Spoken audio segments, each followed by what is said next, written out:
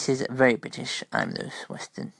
Today and this weekend is very important for those who fought in the war and are part of the army, because today is Armistice Day and tomorrow is Remembrance Sunday.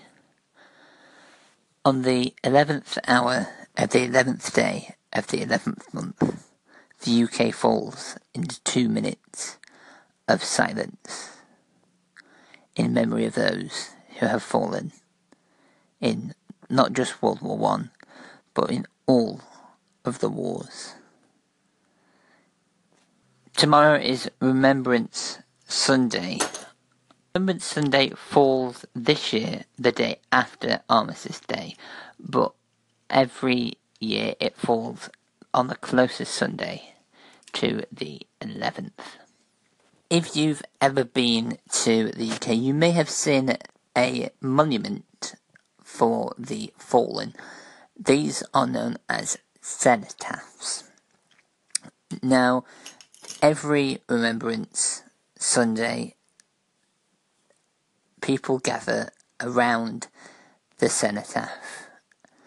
And generally speaking, at least at my local cenotaph, there is a poem read out by the mayor of the area, and then wreaths are laid around the cenotaph.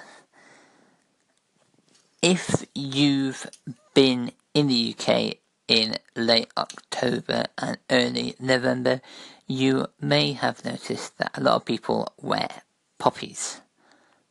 But why? Well, an American teacher was moved by the now famous In Flanders Fields poem that she began making and selling silk poppies to her friends to raise money for the ex-service community. This was long before poppies made their way to the UK and became the symbol of the Royal British Legion when it was formed in 1921. First ever poppy appeal here in the UK that year raised over £166,000 for war veterans. Bright red poppy is regarded as a resilient flower which managed to flourish despite the fields being destroyed by war. We all know someone who is been in the war, or are friends of people who have been in the war. My great granddad was awarded a Victoria Cross, which is a medal of bravery that is only awarded to a very small selection of people and can be awarded to any member of the army. We end with the poppy poem In Flanders Fields by John McCaw, originally written and released in May 1915.